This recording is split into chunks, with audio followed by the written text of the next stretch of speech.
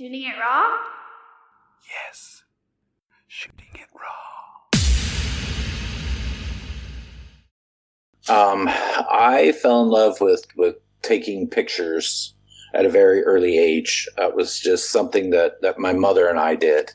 And for me, I've always found that photography allows me to find beauty in some of the simplest things. You know, it's framing the things that we take for granted in our day-to-day lives, you know, in a certain way can really help to bring out the beauty and help us appreciate the things that we do take for granted.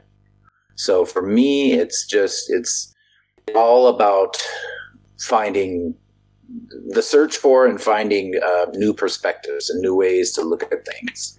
Great. So Tim Coleman, thank you for joining me on Shooting It Raw. Tim, I have known you for a while. This will all come out. It'll all come out in the conversation. And we haven't spoken in a few years.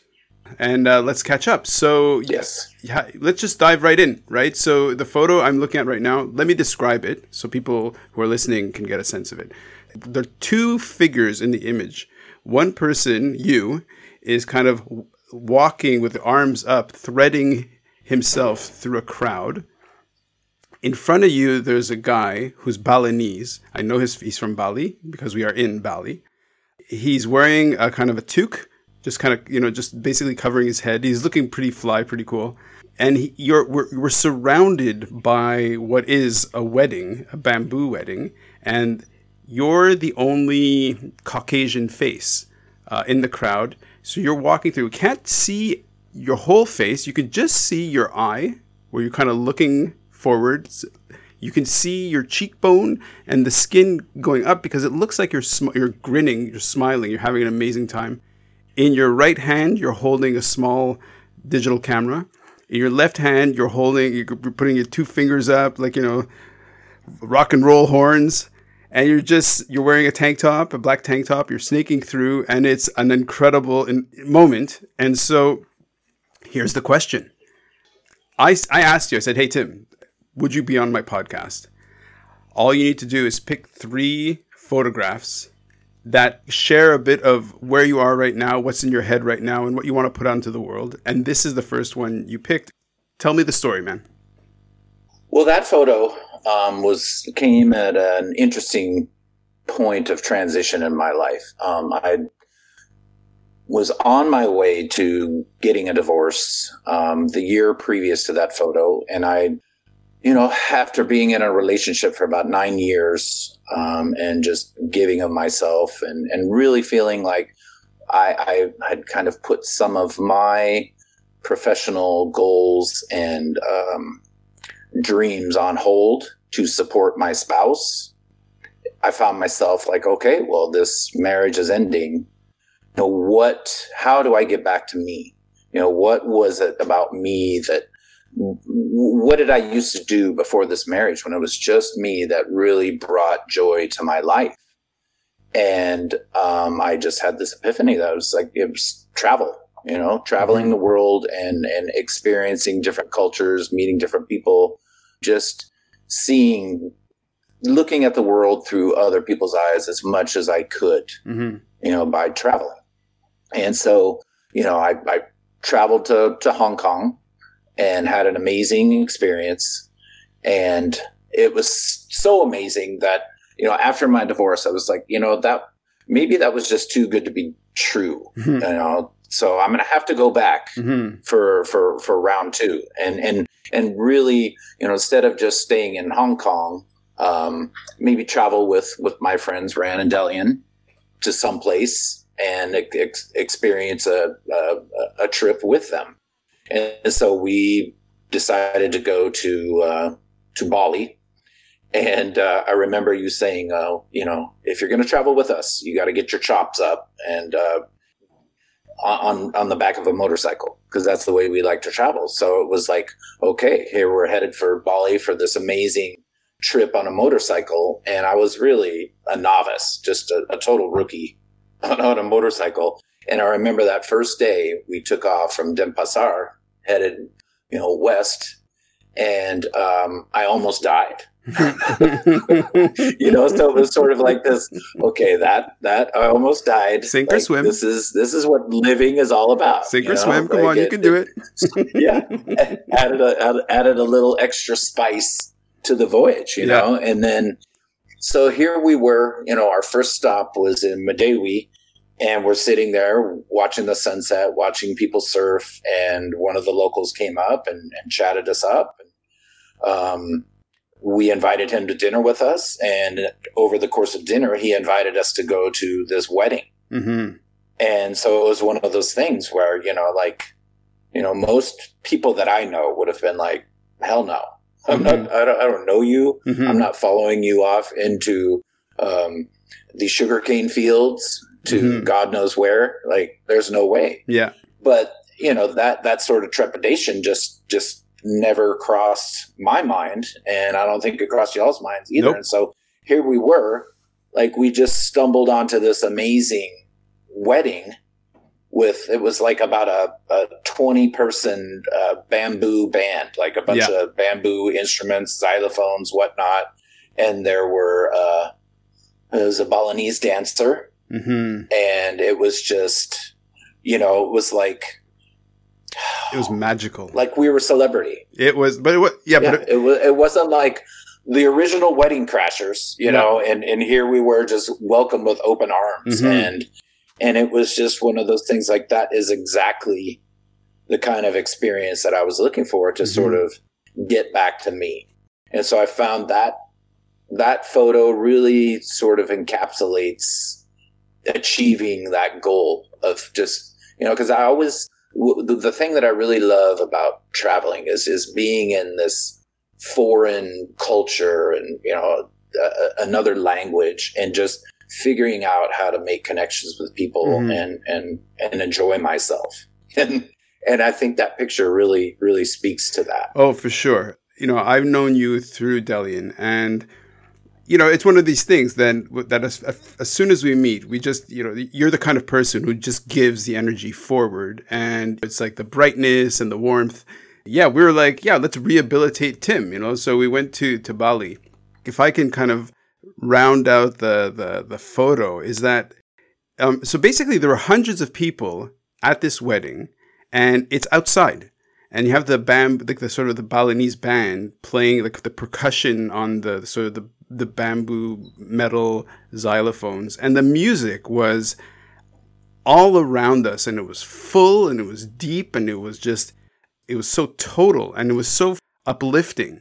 That day was easily one of the most magical musical events I've been lucky enough to be in, because if we place ourselves back at that feeling, of that, the music was so, it was almost syncopated, and it was really like traveling in a sense, and everybody was all in there. And so that we stood out because of our foreignness or whatever, it was, obvious. We're the only sort of foreigners there. And that's why they pulled us to the front to dance individually with the traditional Balinese dancer. Yes.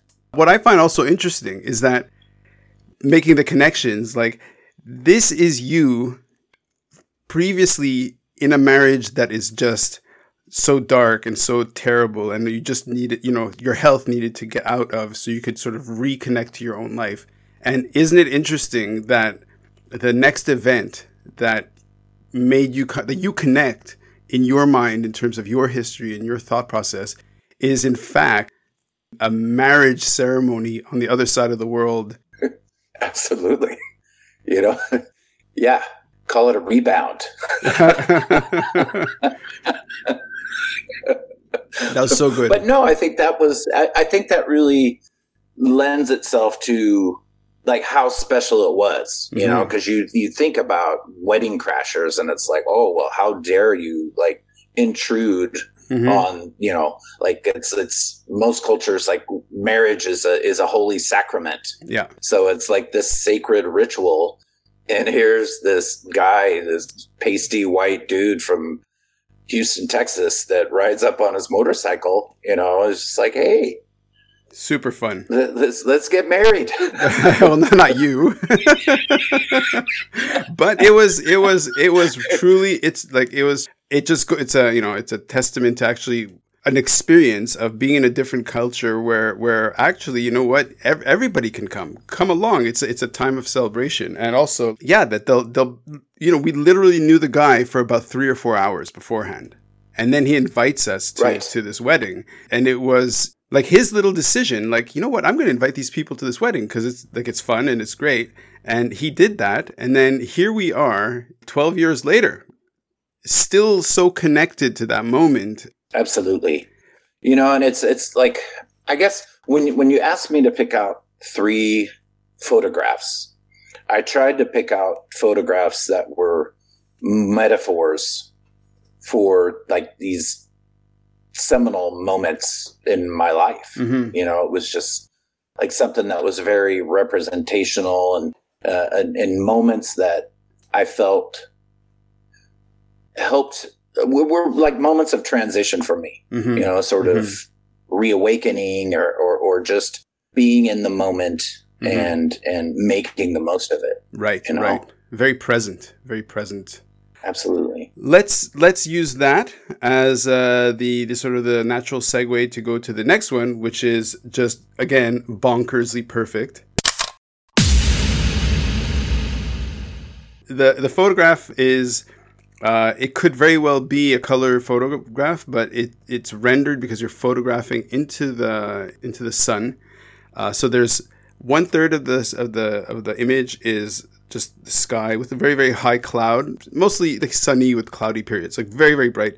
The bottom looks like an ocean or a sea, and the focal point of the image is a figure, a human. I'm assuming it's you. I know it's you. It must be you. Caught flipping in a flip.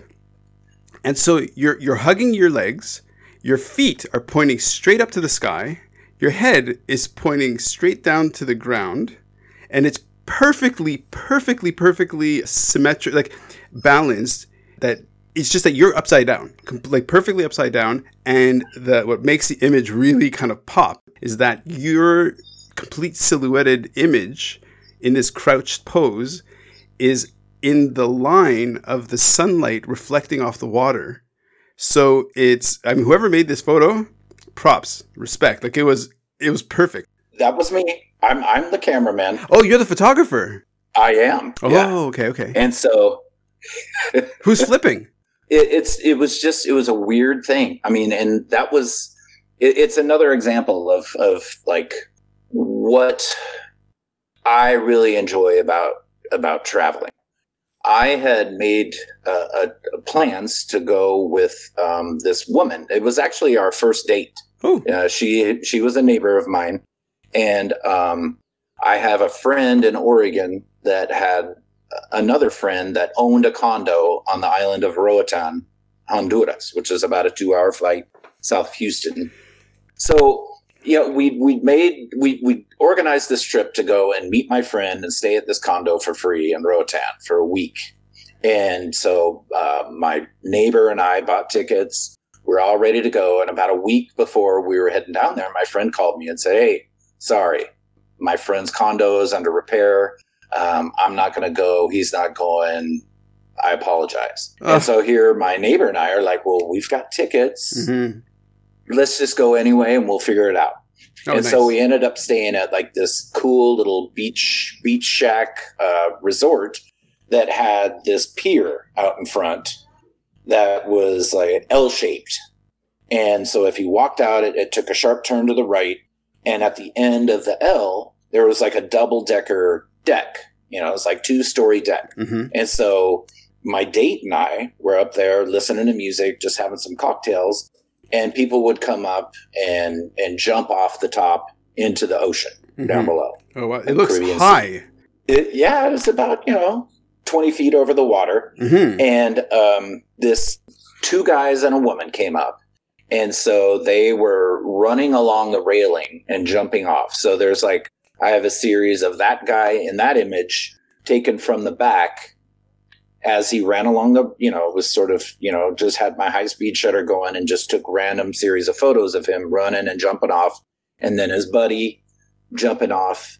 And then I moved around and switched angles so that I could, hopefully get him silhouetted by the sun, the sunset coming down. Perfectly. And it was just one of those things, it was like, oh my God, you don't know what you have until you open up your card and see what images you've got. And it was like, here, like I had every reason to not go on this trip. But my friend and I went and we made the most of it. And to be honest with you, I think that is my favorite photo of all time. Oh, wow. Well, it's just because the way it happened, it was just luck. And like I said in the beginning, it's just finding beauty in sort of mundane things. And that's really what I think photography can do. Yeah, well, like for example, one of the things that I kind of use as a thought experiment is to say, look, let's assume a photograph, the shutter opens and closes on average, let's say 1/60th of a second or 250th of a second, like in this image or whatever. And in effect, 1 second of real time could have 250 photos. Or 1 second of real time could have 60 photos, like for 1/60th of a second. In a way, isn't it amazing that, you made all these images and that this one moment that is just, everything lines up so perfectly. This one moment you managed to get, and it can inspire and it can make people look again, and it can make people just kind of go, wow, like it just so thought-provoking, uplifting. So when I saw it, I just thought that was you and somebody was photographing you. And somehow they managed to get this absolutely perfect moment. But you're the photographer and you managed to get this absolutely perfect moment. But because the person is in perfect silhouette, that could be anybody. That could be any one of us. And I love it. It's such a good photo.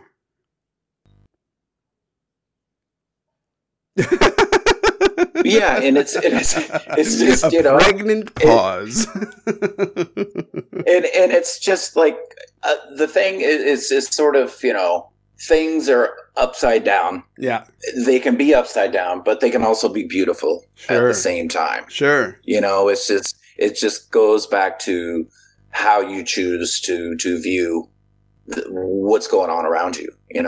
How you choose to perceive your own reality. Well, look at you. You just lined up the next photo. I mean, better than that, I couldn't have done. Let's go on to the next photo because, man, what an image. Okay, this is a big one. Okay, so let me describe it. Unless you want to describe it, like visually, so somebody who's looking at it can get a sense of what we're looking at. Go ahead. You do a beautiful job. I've listened to several of your podcasts. It's awesome. Thank you.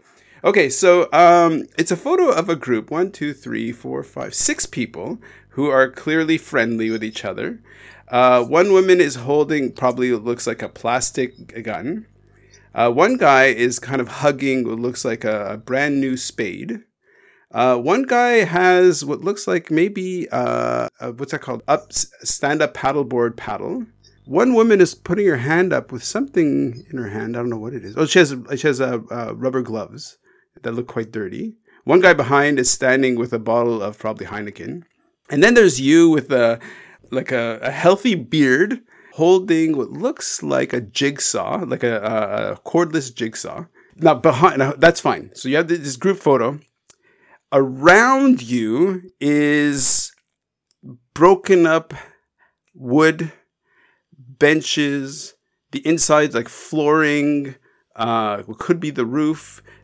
Like there's a young child's blackboard with something written on it even, and behind this mass of just construction debris is the lawn, which looks okay. You've got the fence, and then you've got one of those houses that looks like a ranch style house, all one floor, brown brick.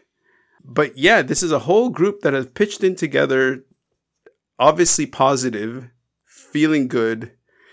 Take it away, Tim. Well, that photo is the aftermath of Hurricane Harvey, which hit 3 years ago here in Houston. And my house had about 23 inches of standing water in it. And so, in the middle of the storm, I just, it was time to get out of my house as the water level was rising and, getting close to the outlets in my house. Oh, wow. Yeah. So it was like, okay, I probably need to get out of here before I start getting shocked and whatnot. So I ended up going next door, that house that you see to the right, to my neighbor's house. He's an avid kayak fisherman. So I borrowed a kayak of his and grabbed my dog and got in the kayak and kayaked 6 miles through the hurricane to my ex-wife's house. Oh, wow. And stayed there with my daughter and my ex-wife and I helped them, secure things around their house. Fortunately, only her garage flooded, but my house was pretty much a total loss. Oh, and wow. so all that debris you see around me is just the flooring.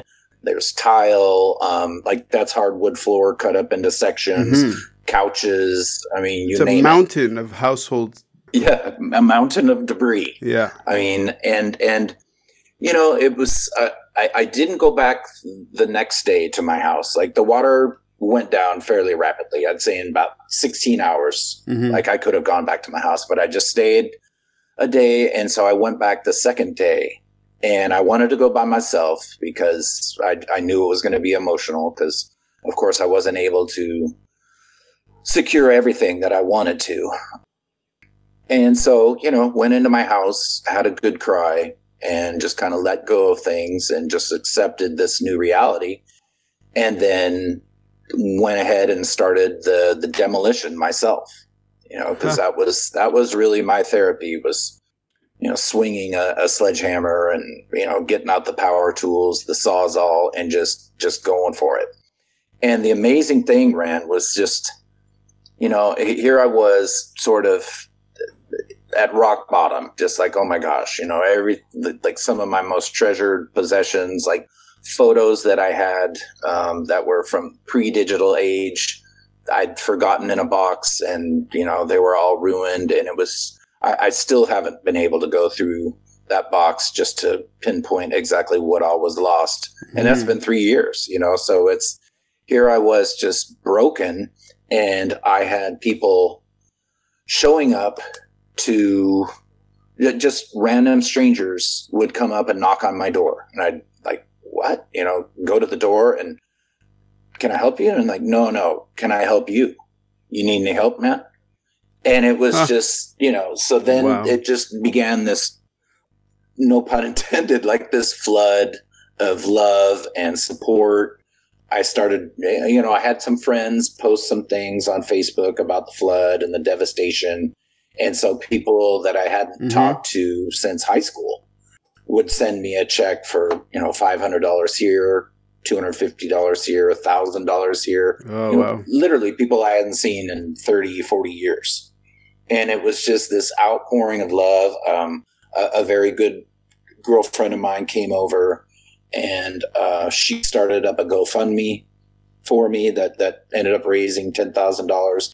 And in this photo, right there to the left of me in the blue shirt is my best friend in Houston, Gustavo. And behind him with the Heineken is my other best friend here in Houston, Justin. And then that's my daughter, Gabriella. The idea of this photo was to sort of do a goofy take on American Gothic. So it's like she's got my BB gun, my daughter in the yellow, and behind her is my ex-wife. And to the left of her is an Australian fellow that was good friends with my ex-wife. And he was a huge help, even though I think his motivations might have been to get with my ex-wife, which was fine because he's in there cleaning and busting up, Yeah. And just to let you know that that tool that he's holding. Oh, it's a tool. In Hawaii, they call it an a'a, which is just a digging stick. It's made out of iron.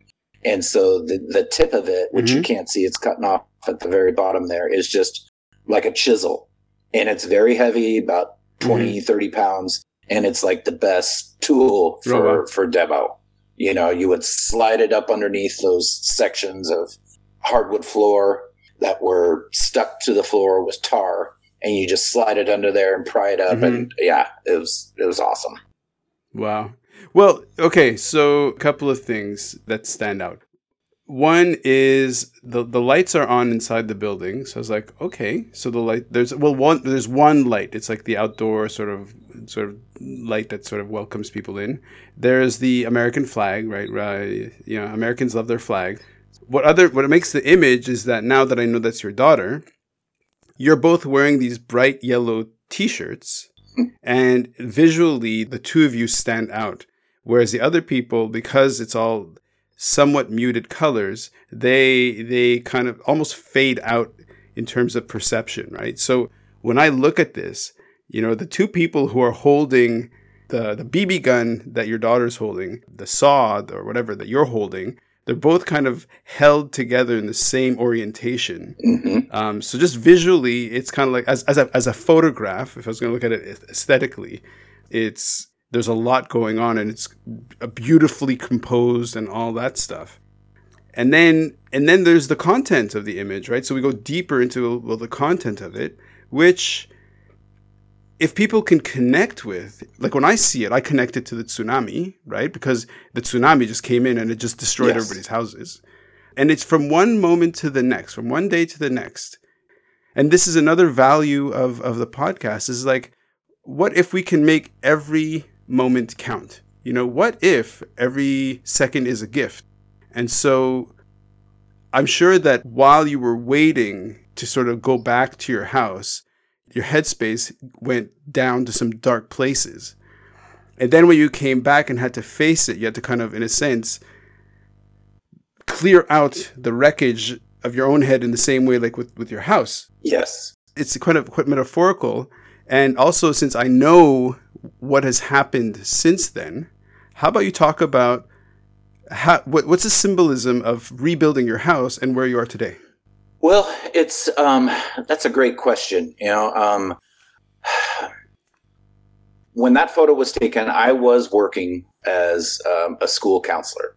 Like the gentleman drinking the beer behind me, Justin. He's a coworker of mine. He's a PE coach at my school, and you know, so it was just it inspired me to go ahead and get my professional license in counseling, so that, you know, I could take what I do during the day from, you know, 7:30 to 2:35 every day with the kids at my high school, that I could go out and support other people in the community, you know, whoever it might be, whoever shows up. I mean, it's like my client base is, you know, very similar to the kids that I work with during the day at school, to couples and geriatric clients, you know. So I find it fascinating and very challenging. You know, I like sort of in the sense of shooting it raw, just counseling in the raw, you know, just having people show up and it's just like, hey, Ran, like, what brings you into the office today? And you just have no idea where that conversation is going to take you in a therapeutic setting. So it's just fascinating. And for me, I guess what that whole experience showed me was, like I said before, it's like, here I was at rock bottom, you know, all my worldly possessions. Well, everything that I didn't stash up in the attic was gone, you know, no furniture, the kitchen, everything's just destroyed.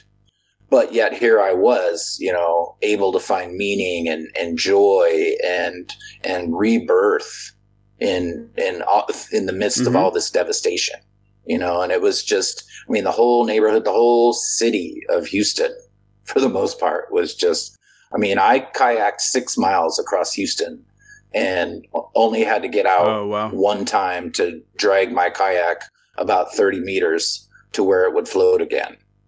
So it was like kayaking through Venice or something, just all these boulevards of muddy water and devastation and silence. And this giant city that was just all you could hear was wind and rain. It was really an amazing experience, and it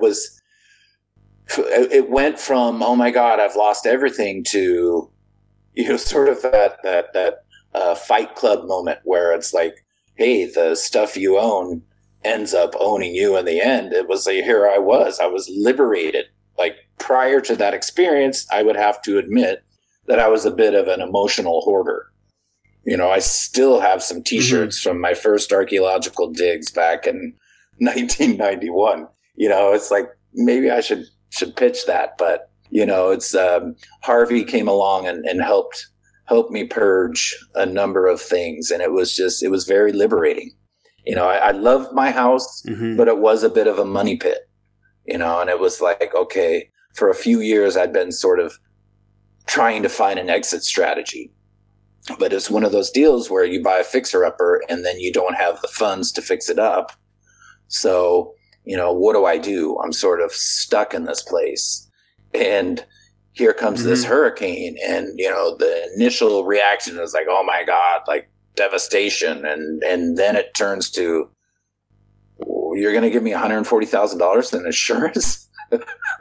Like, this is fantastic. This is like a weight off my shoulders. And, it's just, I think that the lesson that I had was just being able to find meaning in like the worst situations. Right. It's just, like I said earlier, it's a matter of perspective, how you choose to look at these things. So how does that inform? I mean, clearly it'll inform how you connect with people in terms of your counseling. So one of the things, so I hadn't met you until you came and hung, and actually stayed a couple of weeks with us in Hong Kong. And it was just like, Tim, and maybe it's because I'm the kind of person who likes to sit with people and have these intense conversations, but you were certainly a participant where we would have these intense conversations. And then fast forward to the next year or a couple of years later, whenever you came and we went to Bali, again, this very not self-reflective, but reflective time together. And so I know you as a person who speaks his heart and his mind easily. And so I could see how in something like the hurricane, and then later as a counselor, this part of who you are is so useful or great at connecting with other people. So right now, in terms of COVID, what's the reaction as a counselor of people turning to you? What, like, as a counselor, speak to the current reality as a trained counselor. Well, I guess that I would start off by just a brief description of what my philosophy of counseling is. Which theory of counseling I ascribe to, and I was feeling this way before I even got into graduate school, thanks to Miss Delian Gaskell. Because when I was going through my divorce, she sent me a self-help book titled "When Things Fall Apart" by Pema Chodron. And the book, Pema Chodron is a Buddhist, so there's a lot of information about Buddhism, but Buddhist perspective, just basically that bad things happen, and the only thing that we can control is how we choose to react when those bad things happen. And you can run away from the pain, or you can turn into it and deal with it and find some way to grow from it. And that really spoke to me. Okay. Because it's like, the simile that I like to give people is, it's like when you feel like you want to cry and you're putting it off. It's like, no, I'm a big, strong man. I'm a macho dude. I can't cry. And then it overcomes you and you have a good cry. And immediately afterward, you feel like 30 pounds lighter. It's just like this huge weight has been lifting off your soul. And like, this crying is very therapeutic.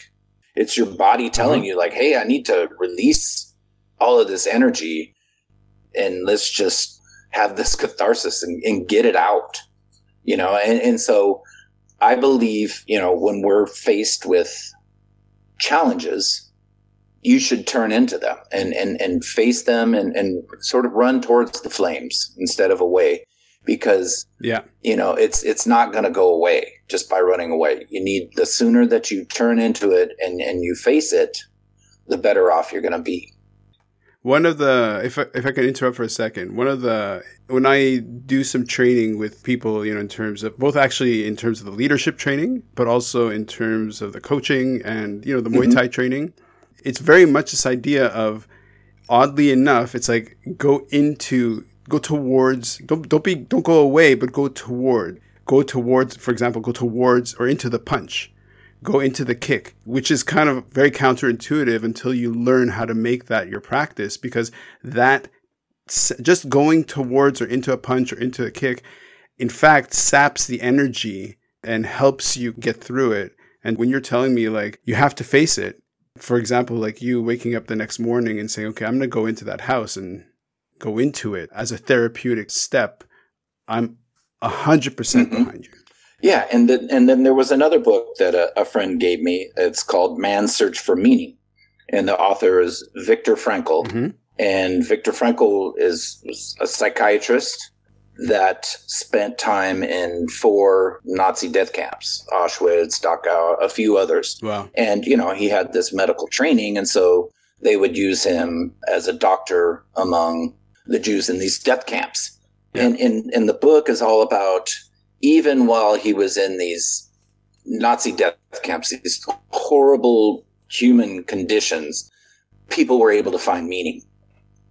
And so it was just like, okay, well, that's people choosing to find some good, some meaning in their life and turning into, this challenge, this horrible situation that they're dealing with. And they're able to through perspective and just the sure will, like able to find meaning in their life. It's an awesome book. I highly recommend it. And that's something that those two things really formed my philosophy of it and my approach to counseling and helping my clients, because it's like, okay, client A, you've dealt with, abuse in your childhood, but what are we going to do now? I like to focus. I don't really delve into the past too much because I just believe there's not anything that we can really do to change the past. I strive to help people reframe their perceptions of the things that they're doing and move past these past stressors or transgressions and crises that they've had, the trauma that they've had in their past, and just find some way to help them find closure so that they can compartmentalize it and move on and hopefully get back on a healthier pathway in their life. So fast forward to 2020 with COVID, and it's just anxiety, man. It's everywhere. Would you agree that right now we're having a generation of kids who are forming, their psyche is forming in this past couple of years, like this year and next, or say this year and last, like however you want to put those the bookends that contain this period of the pandemic? And because I have a kid who's 9 years old, that in a decade there's going to be the syndrome that's going to come out. The fears and anxieties are just going to surface or bubble up. What's your perception of what's happening these days, this year? Well, I believe the largest amount of anxiety is coming from disinformation. There's like these warring factions of information that are, we just concluded a presidential election, which is never a good thing for people's anxiety. And so we had this perfect storm of, our sitting president and this war on facts to garner favor in an election year is sort of politicizing a pandemic. I would say, it's perhaps on both sides, but it's honestly, I don't know about kids having a syndrome, Rand, because one thing that really strikes me being around young kids and just, I've been in education for 20 years now. And so it's like, as you see technology become more and more a part of our daily lives, I think we might be headed towards a syndrome more if there weren't things like Snapchat and Facebook and FaceTime and whatnot, because the things that I've seen in my daughter and her friends and in a number of my students is like, I don't know what it was like for you, but me and my friend group, when we grew up, our parents came and got us out of school on our 16th birthday to take us down to the Department of Motor Vehicles so that we could take our driver's test, get our license, and be semi-autonomous. The parents were like, hey, great, I don't have to drive you everywhere. You're more self-sufficient, and that's what we all did. It was like, hey, yeah, going to get my driver's test. Mom's taking me out of school early, blah, blah, blah. And nowadays, like, kids aren't even really interested in getting their driver's license. I would say the majority of them are not.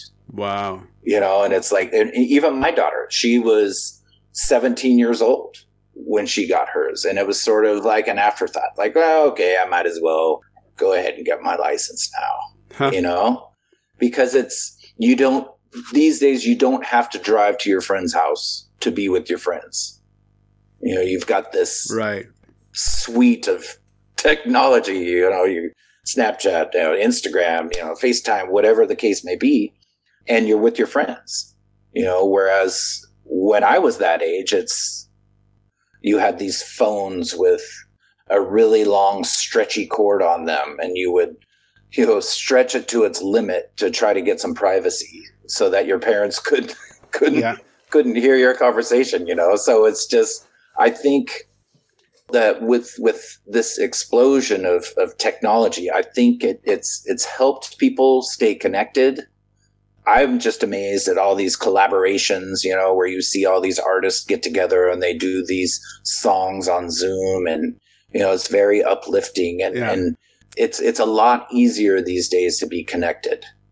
And while there may be a lot of disinformation out there, I mean, the information is out there if you just want to dig and find it. So you have the experience of counseling in schools, counseling children, but you're also midlife, also the elderly, as you said. So yes. For the people who are hurting right now, who are having the difficulty, what can we give them, or what can you say as a kind of antidote to what's been happening with COVID in terms of the anxieties, in terms of the misinformation? As a counselor, what tools can you suggest for people to actually use to help them get through some difficult times at the moment, either in terms of loneliness, in terms of anxiety, in terms of anguish? Yeah. What I suggest to people all the time is like going back to when we were all in lockdown. It was like, okay, well, we're not commuting to work. We're not really going to work. We're working remotely. There should be more spare time. And so for me, like the things that I was suggesting that people do was something that they just wanted to do, whether it be like learning a language or dancing or just some sort of activity that they'd had on their bucket list. Go ahead and lean into that. Connect with your friends as much as possible. Write a letter. I mean, when was the last time you got like a handwritten letter from somebody? And it's just, and it's crazy because now when you get one, it's like, oh my God, this is so special, and it's just little things like that, just sort of turning the focus away from the outside, all the noise, and just shutting that off as much as possible and just focusing on the things that you can control. It's get into like learning how to cook Thai food or something like that. Just something that I guess, personal, professional development. Mm-hmm. Like I said, just focusing on yourself, just using that time constructively. I always believe that, Right. staying busy, it helps keep you from dwelling on things that you can't control anyway. Uh-huh. So have you been doing that yourself? Yes, I have. I'm working with a friend right now, which is pretty crazy. It's a guy that I met when I got a grant to go study Spanish literature in Costa Rica. And in this little town I was in Costa Rica, I met this guy from Nebraska that was down in Costa Rica building his own tapas restaurant. And this guy is studied culinary arts in Spain, very charismatic, great guy. We've kept in touch over the years. And just about a month ago, he called me up out of the blue and was like, hey, I've got this idea. I want to create an online program to teach people kitchen Spanish because I have a good buddy who's a chef and he can't communicate with the people that are working in his kitchen. And so here we are, and I think it's got a lot of great potential. And I've always wanted to do something, having been a Spanish teacher for 7 years, a bilingual teacher 4 years before that. I've always participated. I was a study abroad student to Argentina for a summer. I studied abroad in France. I studied abroad in Mexico. I had that grant in Costa Rica. I taught English in Colombia. So I've got a lot of experience with international education, foreign language education. And so I had a business plan years ago, but I sort of chickened out after 9/11 because post 9/11, there was a lot of uncertainty about issuing student visas, and that was going to be my clientele. So it was like, okay, well, let me just go into regular education, shelve that. And so here comes this odd connection out of the blue. And I told him, I was like, I'm so glad you called me because I've always wanted to do something like this, but doing it on my own just seemed a bit too daunting. And he was like, oh my God, I'm the same way, so hopefully if we put our heads together, we can make something that could be pretty awesome. From my work in terms of as a business consultant, in terms of when we talk about entrepreneurship, which is essentially what you're doing with your friend, that entrepreneurial moment is about getting people together, like the human ingenuity and human power, human ability to create things is by working together, by bringing people together. So you're kind of right now you're in that startup stage of connecting with this co-founder who together you're going to create something. It makes perfect sense. Perfect sense. Yes. Yes. And what is that? Sorry. I turn my phone off and it's like, I turn off, I got my phone on the computer here and it's like, damn it. So yeah, that's my the computer tells. I want to talk about this, but no, it was over. My COVID experience was I flew home the first part of March for spring break to go with my parents, just hang out for a week. And while I was up there, they decided to shut down the school, so I extended my flight another week. And then the district came back and said, okay, well, we're going to postpone school for another 2 weeks. So I postponed my flight for another 2 weeks. And then I ended up canceling it. And so I stayed for the first 9.5 weeks of the pandemic up in Oregon at my parents' house, who have a lovely 7-acre house, riverfront property. Oh, wow. I could go to my 2-bedroom apartment in Houston or stay here and catch trout in the backyard. This is a no-brainer. And in February of last year, I'd purchased tickets to go to Iceland for 16 days with my daughter because she graduated from high school and that was going to be our senior trip.